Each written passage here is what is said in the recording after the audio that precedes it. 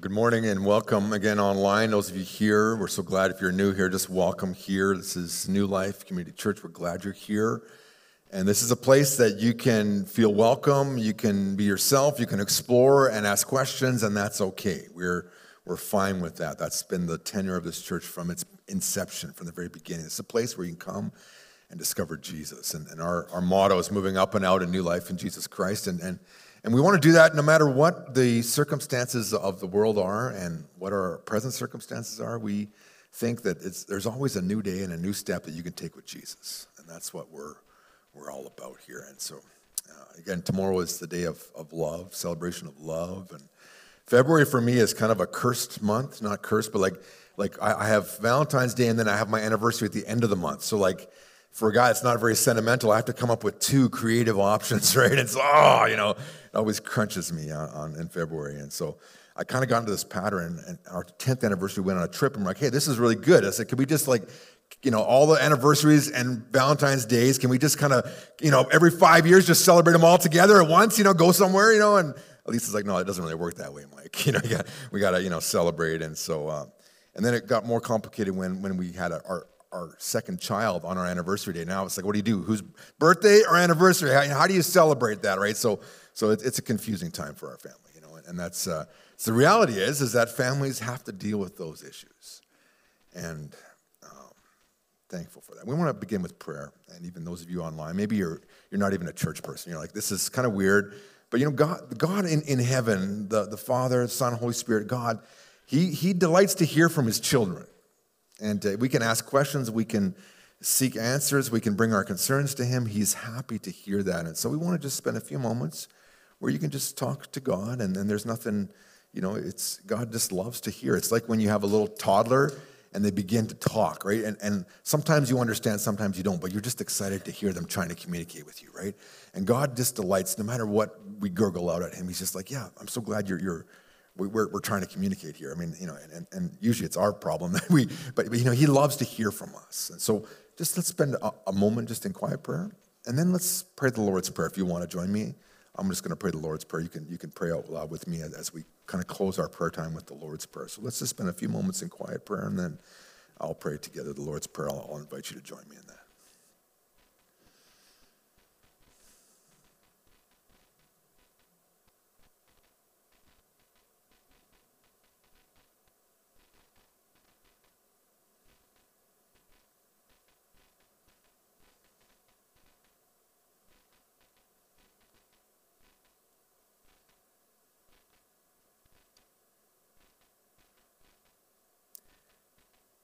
And so we pray to our Father. Our Father, who art in heaven, hallowed be thy name. Thy kingdom come, thy will be done on earth as it is in heaven. Give us today our daily bread, and forgive us our trespasses, as we forgive those who trespass against us. And lead us not into temptation, but deliver us from evil. For thine is the kingdom, the power, and the glory, forever and ever. Amen. Some of those themes will come out in the sermon today as we talk. But anyway, this week in Saskatchewan, the Premier made a very significant announcement. And I quote just from his announcement. He says, "It is time to heal the divisions over vaccination in our families, in our communities, and in our province. It's time for proof of vaccination requirements to end." I'm not making a political statement. But what I'm saying is the Premier of Saskatchewan recognized the relational consequences of COVID and how it affected and polarized and alienated people. And we all know that. And I've talked to many of you about this. And I've heard horror stories of families not wanting to visit and no one getting together and all. So I've heard it all. And it grieves me deeply. And I wrote a letter to the Premier about a year ago and saying, this is not right, the way you're castigating and where you're segregating people and putting them in different camps. Like, this is not good. I said the same thing to my principal of my school, saying you can't have one rule for this kid and one rule for, you got to be, it's got to be even and fair. And thankfully, thankful to the prayers of God's people, I think our Premier of Saskatchewan had the moral courage to say, you know what, that we need to quit the division. Why can't we all get along?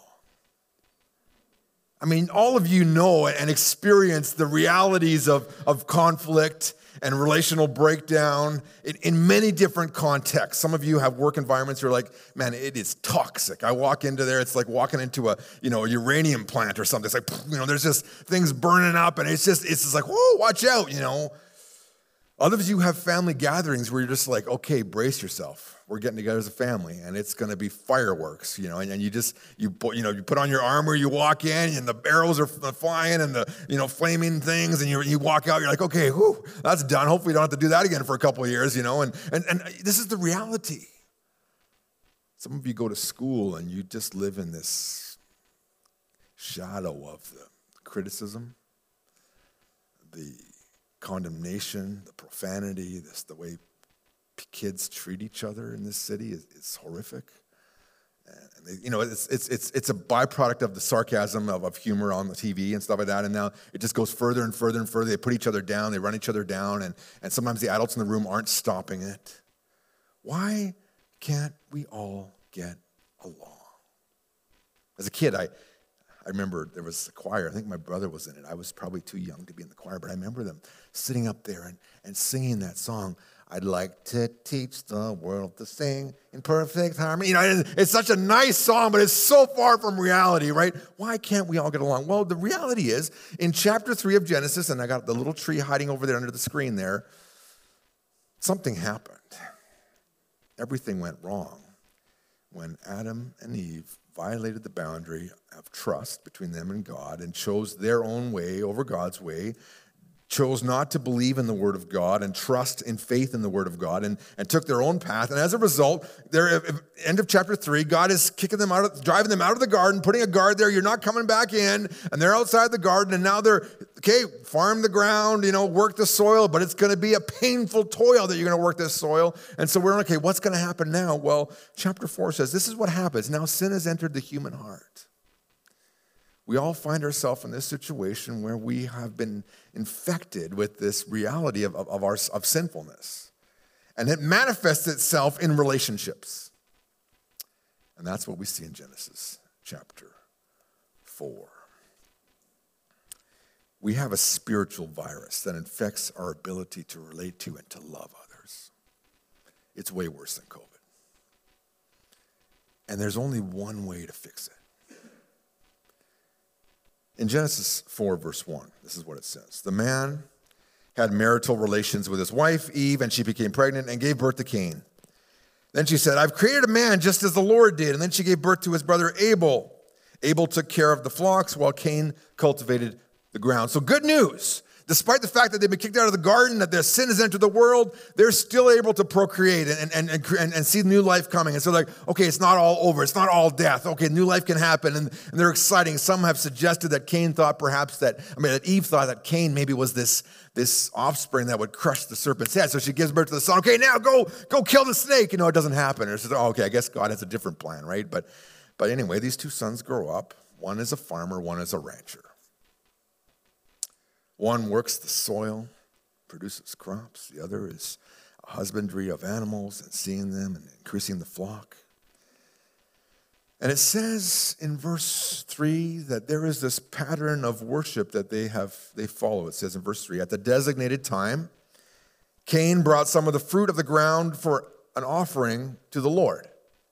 So it seemed like Adam and Eve had taught their children, okay, we've been kicked out of the garden, but God, we can still relate to God. And the way we relate to God is by bringing an offering to God. And so these boys have learned, and we are created to worship God and to be in a relationship with God. So they're coming and they're bringing offerings to the Lord. Cain brings an offering, and it says in verse 4, but Abel is contrasting him with Cain, the narrator is here. But Abel brought some of the firstborn of his flock, even the fattest of them. And the Lord was pleased with Abel and his offering. In verse 5 it says, but with Cain and his offering he was not pleased. So Cain became angry and his expression was downcast. So something's happening here. The narration and the way the wording is describes, it seems like this is how it went.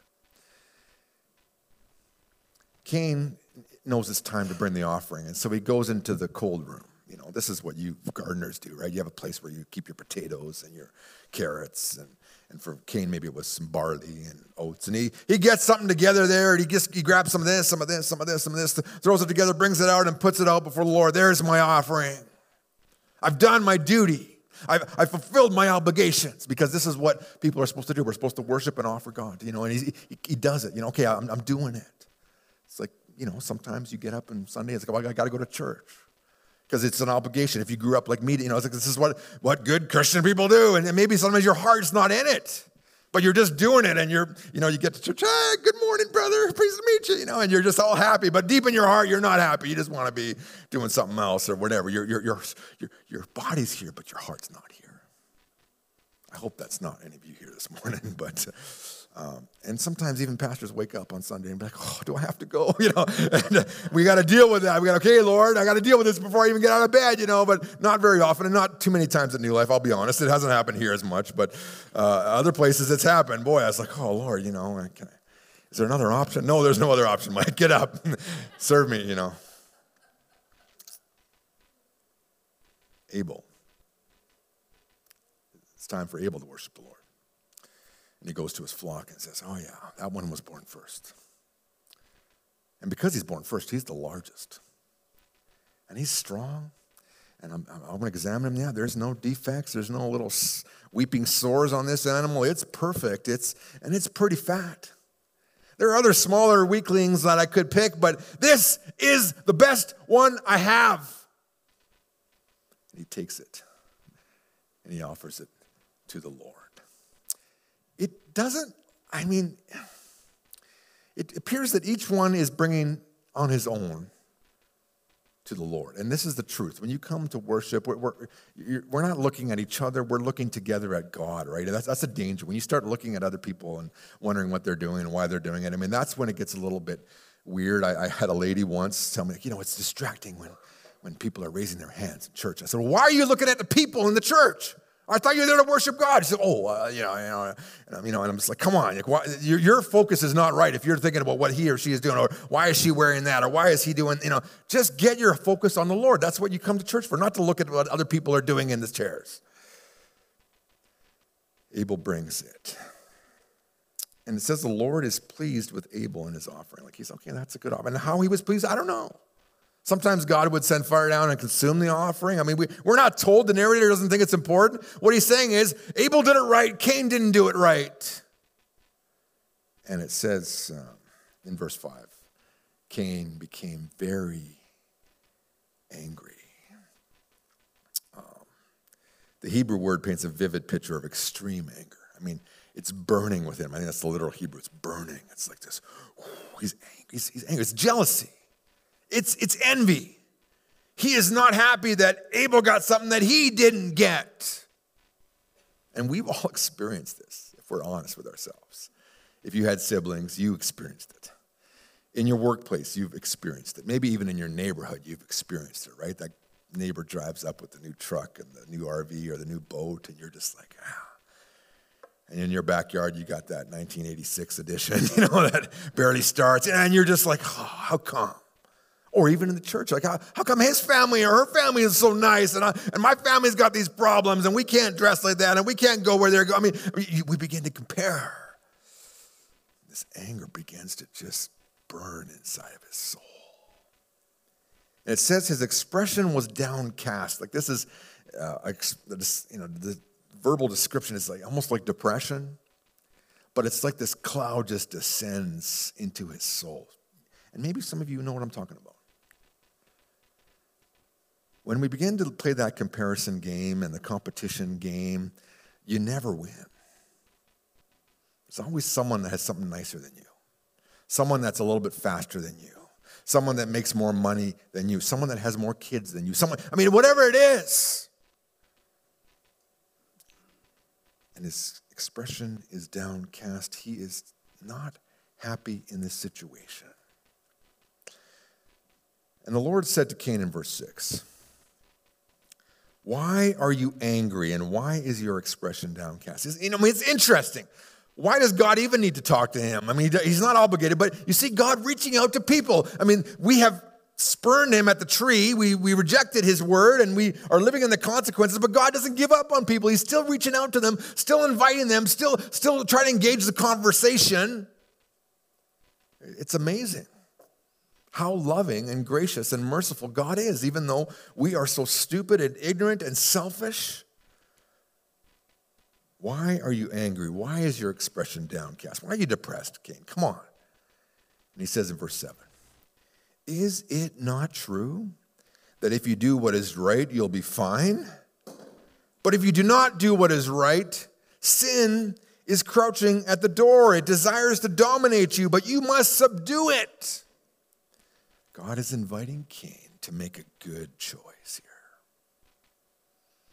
It's crouching at the door. We've all experienced this at some point with some sin, whatever your besetting sin happens to be, where you just feel that envy or that jealousy or that greed or that anger or that bitterness or that lust or whatever it is. And it's sitting there, and you have the opportunity to act on it or to reject it. And you're it's like this crouching tiger, or literally some people, it's like those gargoyles that are on top of a big cathedral, those evil looking things there. It's just waiting to just jump in and rip your heart apart. But he's like, it doesn't have to be that way, Cain. God's giving him an out. The thing about temptation is that God always gives us an out. But the problem is we don't often choose that out. We follow our passion. We let our emotions run. We let our selfishness make the decision instead of saying, yeah, God, your way is right.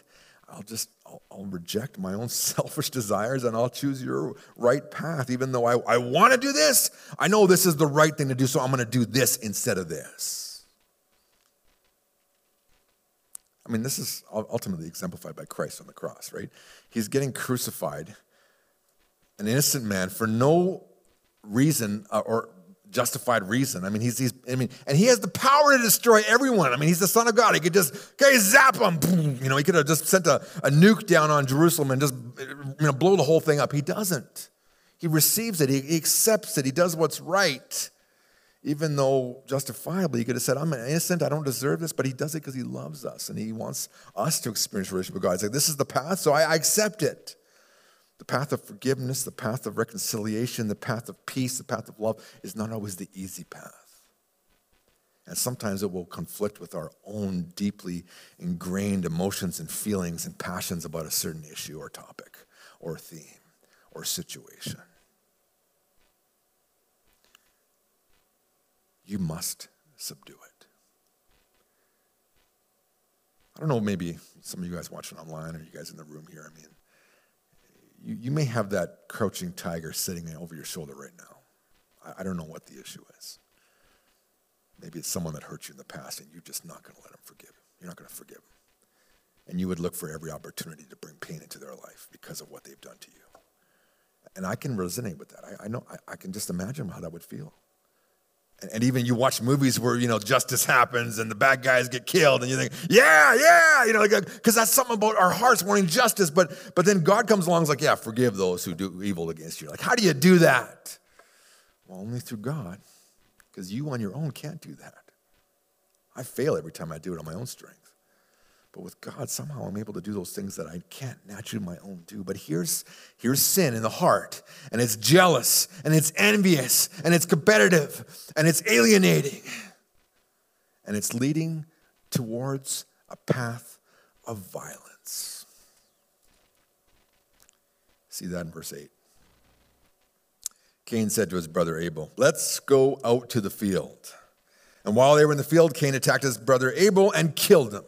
This is what happens when sin gets into the human heart and the human heart lets sin have its way and makes choices in line with that depraved heart. We begin to hurt and inflict pain and punishment on each other.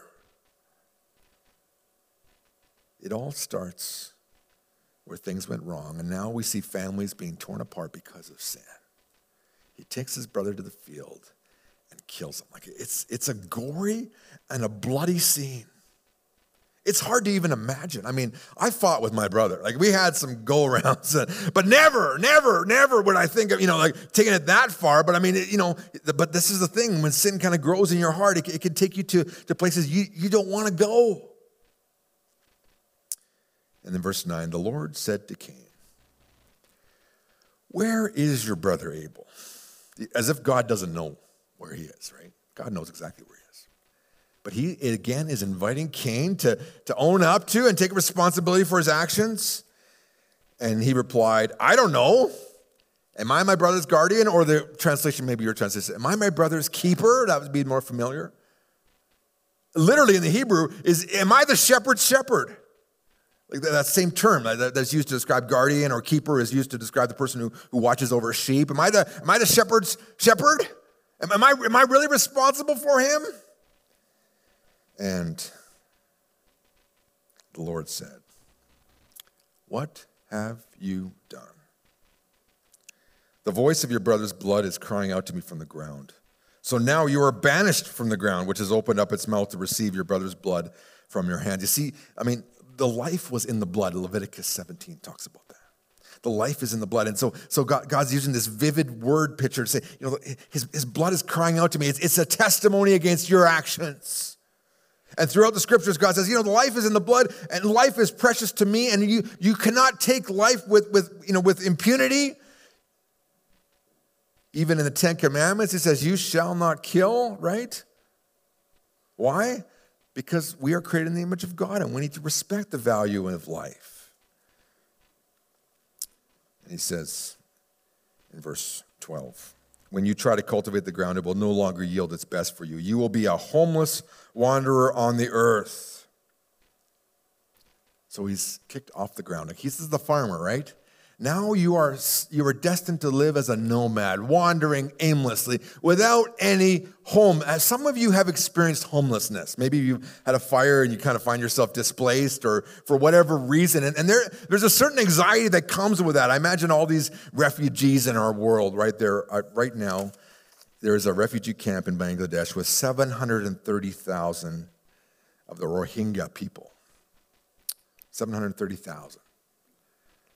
In one camp in Bangladesh. And they're there because of this reality of hatred and of sin in the human heart. People are, there's prejudice and racism. Cain, you're going to be a wanderer. And then Cain said, verse 13, to the Lord, my punishment is too great to endure.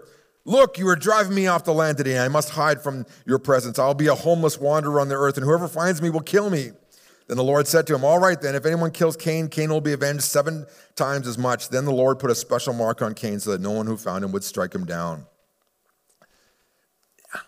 What's absent is this, is Cain saying, yes, I did what's wrong. Yes, I killed my brother. I shouldn't have killed my brother. I was envious. I was jealous. I allowed my passions to overtake me, and I made a horrible decision that cost the life in a family, and I am ashamed, and I am sorry. None of that comes out. All is, oh, now I'm really destined to be in trouble. Someone's going to kill me. Well, that's what he deserved, but God in his grace puts his mark on Cain and says, okay, no one's going to kill you, but you got to live with the consequence of your actions, and Cain never comes back to God. In fact, verse 16, look what happens. Cain went out from the presence of the Lord and lived in the land of Nod, east of Eden. Every time you're going east, you're going away from God in the book of Genesis. They're cast out of the garden east side. There's a flaming sword. Now he's going further east. He's moving away from the Lord. And this is the story of human history. There are people that continue to follow God in faith, and then there's a large group of people that don't. And those that don't cause a lot of grief in our world. Even sometimes the people that follow God can cause grief in the world, but that's not the way God planned it. God designed us to live in this unity and to be one family and to value and appreciate each other. But when sin takes root in the human heart, it leads us to all sorts of horrific potential of evil. A few years ago, for my 20th anniversary, we went to Israel. And it's part of the tour, and they do this with most tour groups, I think, In fact, if you're a foreign diplomat and you want to visit Israel, you have to, on your itinerary, have a visit to this place called Yad Vashem. It's the Holocaust Memorial. It's chilling. You leave there with just this like awe of the horrific evil that humans can do to each other. And we don't ever want to forget that. There's never been anything like it. Nothing in our current experience should be called a Holocaust because that was such a horrific evil, and it earns and deserves its own special designation, is that in my mind. But just to see just how horrific the evil, and then there's this, and then at the end, if it wasn't bad enough, then they take us to the memorial for the children, estimated to be about 1.5 million children and young adults who were killed in that horrific time of human history. Why can't we get along? Because when sin takes root in the human heart and excludes God from the decision making and from the way we relate to each other, it leads to horrific places. And how do you fix that? And so every time you encounter prejudice or racism or segregation or alienation, or blaming, or name-calling. And this has been going on in the media in our country for the last 2 years. That's not coming from God, understand that. You need to stop and say, wait a second, is this message, where is this message coming from? And you need to start filtering those messages with God's word. What does God say? Should we be classifying people in certain categories and places? And is that the way it's supposed to be? No, that's not the way it's supposed to be. Actually, the church, as Jesus dies and rises from the grave, suddenly, this movement's born called the church, right? And guess what happens in the church? Anyone and everyone is welcome. You don't have to have a genealogy or a bank balance or a trust fund or a certain color skin. In fact, you don't even need to be a free person. Slaves can come into this place. Women have equal status as men in the church. What? In the first century, not a chance, Keep the women out, men are, but in the church, no, the church was different. Slaves could sit next to free people and worship and share communion together. It was just remarkable. Christian families didn't throw their children out, unwanted children on the street or in the garbage cans. In fact, they went down the alleys and picked up the unwanted children and looked after them. In times of plague, while everyone else is kicking Uncle Bob into the street because he's sick and might infect us all, the Christians are out there dragging Uncle Bob into their house and getting sick with Uncle Bob. Why? Because that's what Christ would do. It revolutionized the world. But it comes through Jesus Christ, who walks into a rebellious, sinful, twisted world and says, I'll give myself so that you guys can be restored to God, to us forever. And that's the reality we live in.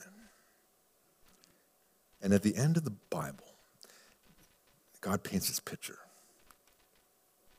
of this marriage supper. And I've been to some great weddings and some great feasts, but this is the feast of all feasts. And this table is set in just decadent honor of everyone there. And here at this table is indistinguishable. There's every tribe, nation, language. Everyone is gathered together and celebrating the King of Kings and Lord of Lords. It's this beautiful picture.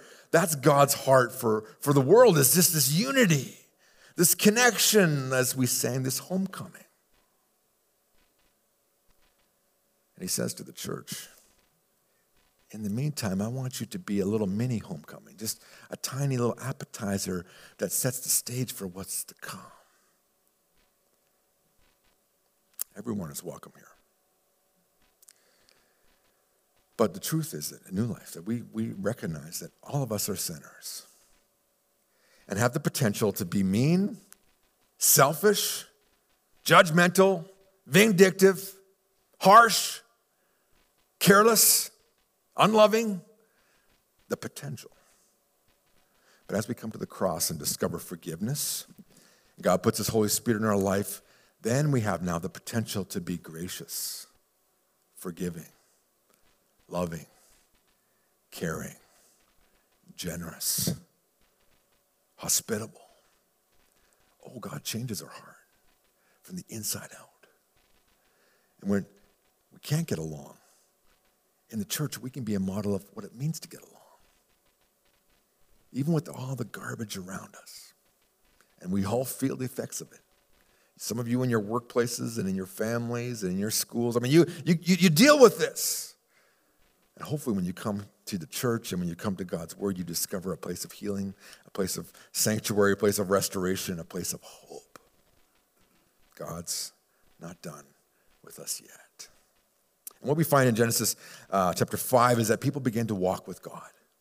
To have this relationship with God. But then others are not walking with God. I mean, one of Cain's descendants, Lamech, gets up and brags about killing a guy that wounded him. And this violence is increasing. But as that is increasing, there's also these faithful few that are continuing to maintain connection and relationship with God, even when a larger group is moving away from God.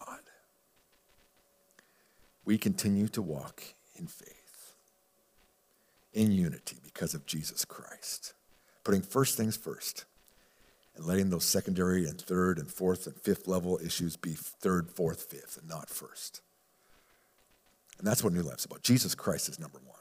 We serve him first and foremost. He sets the standard in his word for how we function as a church. And we will practice and walk in love. I just wanted to read from the book of James. In verse 4, chapter 4. Just listen to this. He says, "Where do the conflicts and where do the quarrels among you come from? Is it not from your passions that battle inside of you? You desire and you do not have. You murder and envy and you cannot obtain. You quarrel and fight. You do not have because you do not ask. You ask but you do not receive because you ask wrongly so you can spend it on your passions." He says, "Adulterers, do you not know that friendship with the world means hostility towards God?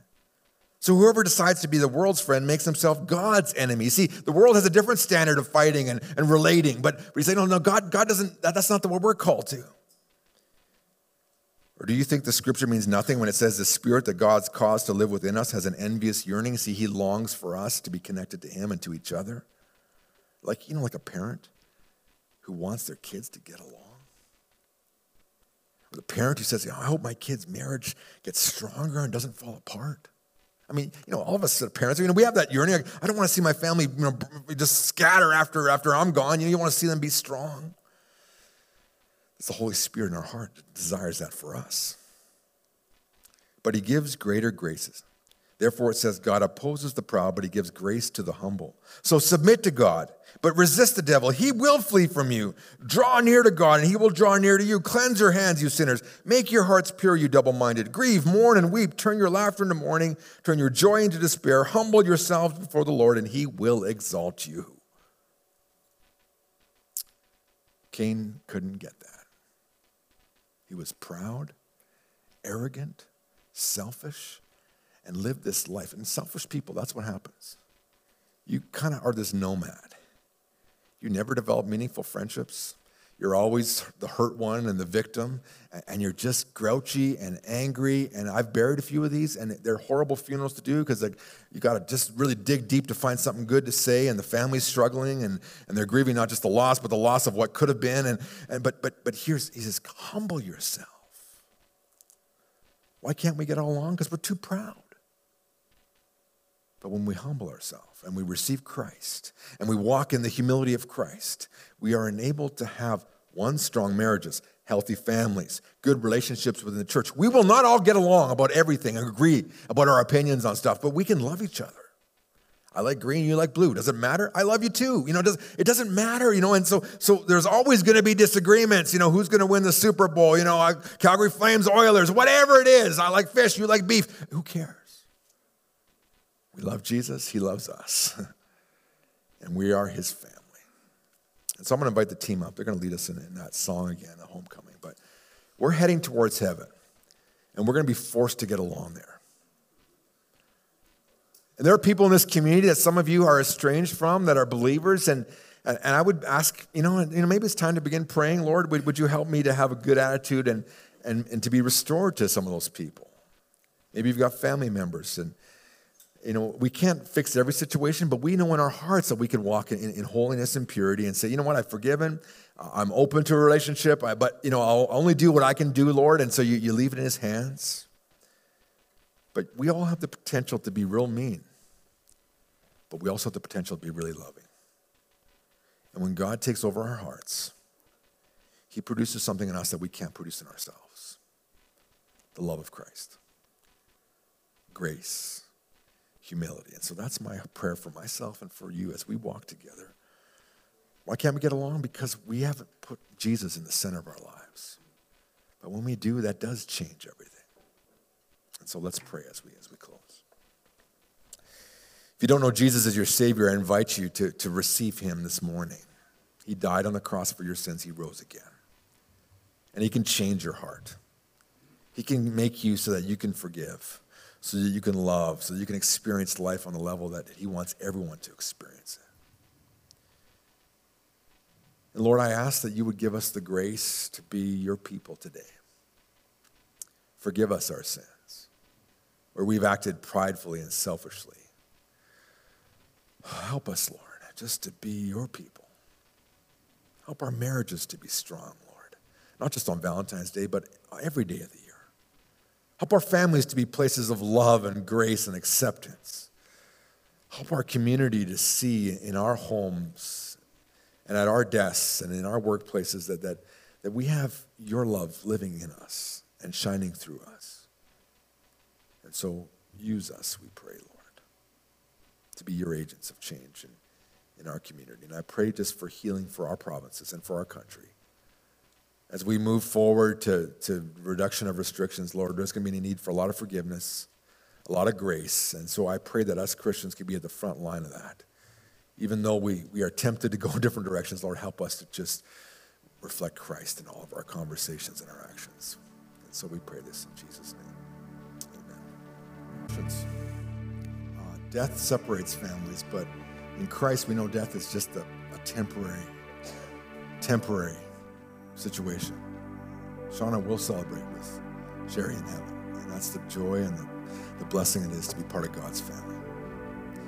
And now may God bless you, keep you, guide you, and lead you. May the hope of Christ fill your heart. May his love overwhelm you. And may you be an agent of his grace this week. And we do pray a special prayer for Stuart and his family.